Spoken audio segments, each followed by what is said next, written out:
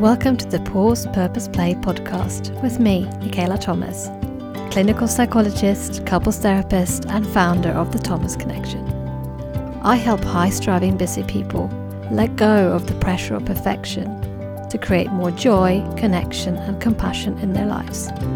On this podcast, we promote balance over burnout through giving you the permission to pause, the curiosity to find your purpose, and the courage to play. Welcome back to the Pause Purpose Play podcast with me, Michaela Thomas. In this episode, we'll focus on how lack of problem solving can get couples stuck going around in circles in their relationships. But if you're not in a relationship, this episode is still for you. I will guide you through a step-by-step checklist to productive problem solving. If you stay with me to the end of the episode, I know you have lots to do, but if you keep addressing your problems the wrong way, you'll even have less time to do those things. So have I got your attention? Good. Here we go. We so often get lost in the woods in our relationships, going round and round in circles in an argument. We keep going, thinking that we'll find our way out again and solve the problem.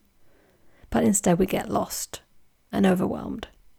And the amount of times I forgot what I was even arguing about in the first place with my husband, having gone down some rabbit hole of past history, past examples. That's an example of unproductive problem solving, where you can't see the woods for the trees anymore, especially late at night, because nothing good comes out of 2 a.m., as I often say to my clients.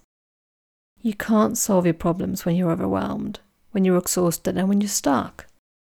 So, hands up if you've kept going in an argument with your partner long after any chance of resolving things. Hands up if you've kept thinking about something you need to solve and it just goes round and round in your head. Hands up if you feel so overwhelmed and anxious by the problem that you don't even start to find a resolution. Instead, you procrastinate. And hands up if you don't even notice how much time you've wasted on trying to figure something out. So what is productive problem solving?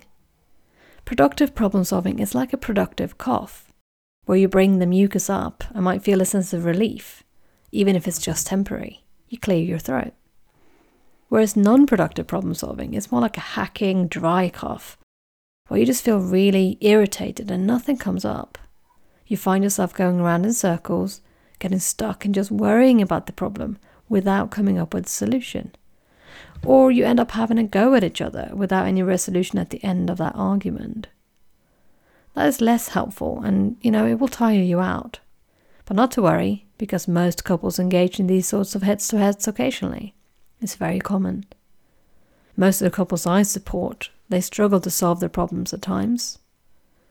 As a couples therapist, I can see stress to partnerships coming from both the relationship issues needing to be resolved and from the personal problems each partner is facing at any given time. Because you know what? It doesn't really matter if it's your problem or my problem. It becomes our problem when it affects our relationship dynamic and well-being. And some problems are solvable. You can do something to address them, whereas other problems are unsolvable. A lot of couples I see spend all the time butting heads on the unsolvable problems, unwilling to accept that it just is what it is. And they run out of steam when it comes to addressing the things they actually can influence, so they don't address their solvable problems because they're too tired. So let's have a think now. Imagine how much less stressful your daily life would be if you could actually solve your problems. Imagine how much less stressful your relationship life could be if you actually solve your problems. So let's think of the 3 phases of problem solving. 1. Getting unstuck from procrastination. To begin in the first place. Because if you don't get started, you don't get anywhere. And the second phase is finding the strength to carry on without giving up. Having perseverance in the face of difficulty. And the third phase is having the goal in mind to complete the task for a sense of satisfaction. So as we go through the step-by-step in a minute, we're going to have these phases running through those steps. Getting started, carrying on, and completing. And you might find that the 2 previous solo episodes of this podcast are really helpful, as I talk about how the secret to getting ahead is getting started, but also how the struggle against the problem is the problem. So yeah, if you haven't listened to those solo episodes yet, please do. You might find them helpful. Right, so let's get going. Let's do the step-by-step thing I promised you in the beginning of this episode. And if you've patiently gone towards the end of this, thinking, where is my payoff? Why have I invested this time in listening to this when I'm so busy and I've got so much to do? Here it is, my friend. Productive problem solving in relationships. Step 1. Start by defining the problem. What is the problem you need to discuss? If you don't know what the problem is, how can you address it? So this first step is really important, that you actually define to yourself, this is what I'm struggling with. And step 2, make sure that you share your thoughts and feelings around this issue. What is bothering you the most about this?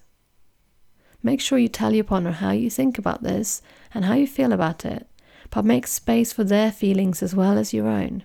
A cardinal rule is to listen twice as much as you speak, because you got 2 ears and only 1 mouth. And step 3, when you have defined what is going on, what's the problem, and shared how you feel about it and why that bothers you, then try to generate possible solutions. You can conjure up as many ideas or scenarios as you can. And this is where I have a bit of fun with my clients, because you can have some creative, fun and silly solutions come up here. Like, if the problem is that we find Christmas really stressful when we go to visit the in-laws, maybe a creative, silly solution could be sending the in-laws off to Siberia.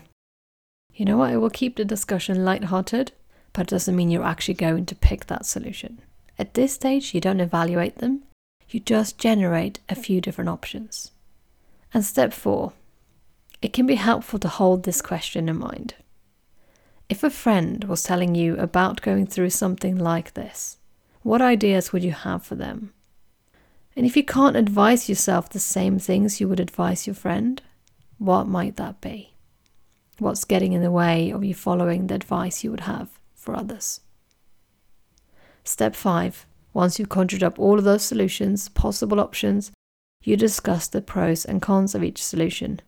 And this is where it's important to share your thoughts and feelings again and trying to be fair to each of your suggestions. So don't go, oh, that's rubbish. Just listen openly and consider each one. Number 6. This is where we use compassionate communication, where we make space for both of you to be heard, while you work on agreeing on a possible compromise that meets at least some of your respective needs. So compromise is one where you balance in both of your wishes, whereas a sacrifice is where one partner doesn't get their needs met at all. So how do you each feel about the options you picked?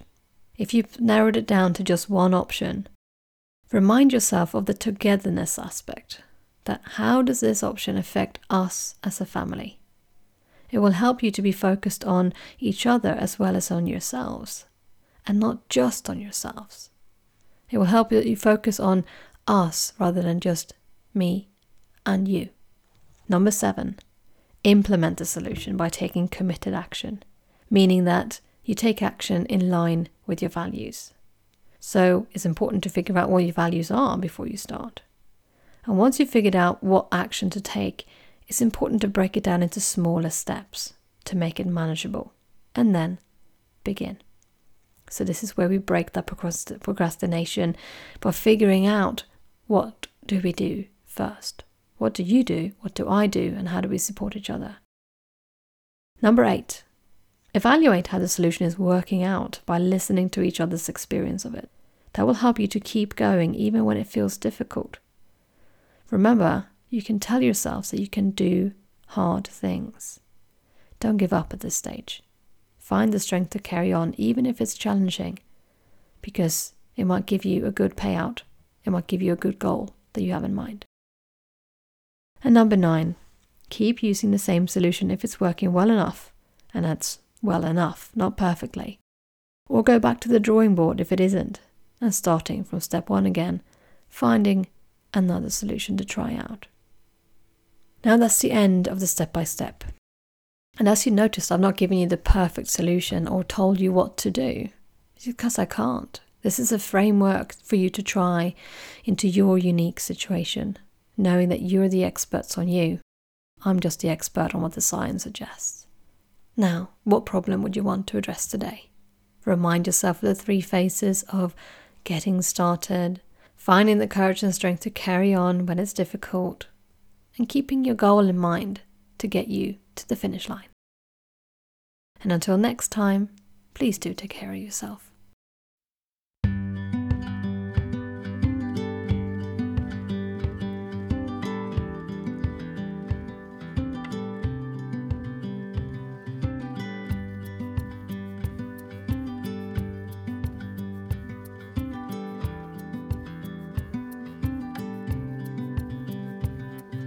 If you found this episode helpful, please do tell other people about this podcast.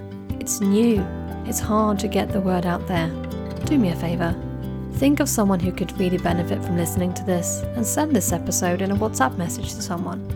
I would love it also if you rated and reviewed this podcast wherever you listen to your podcasts, be it on Apple Podcasts, Spotify, Stitcher, whatever. I would love it if you can rate and review it.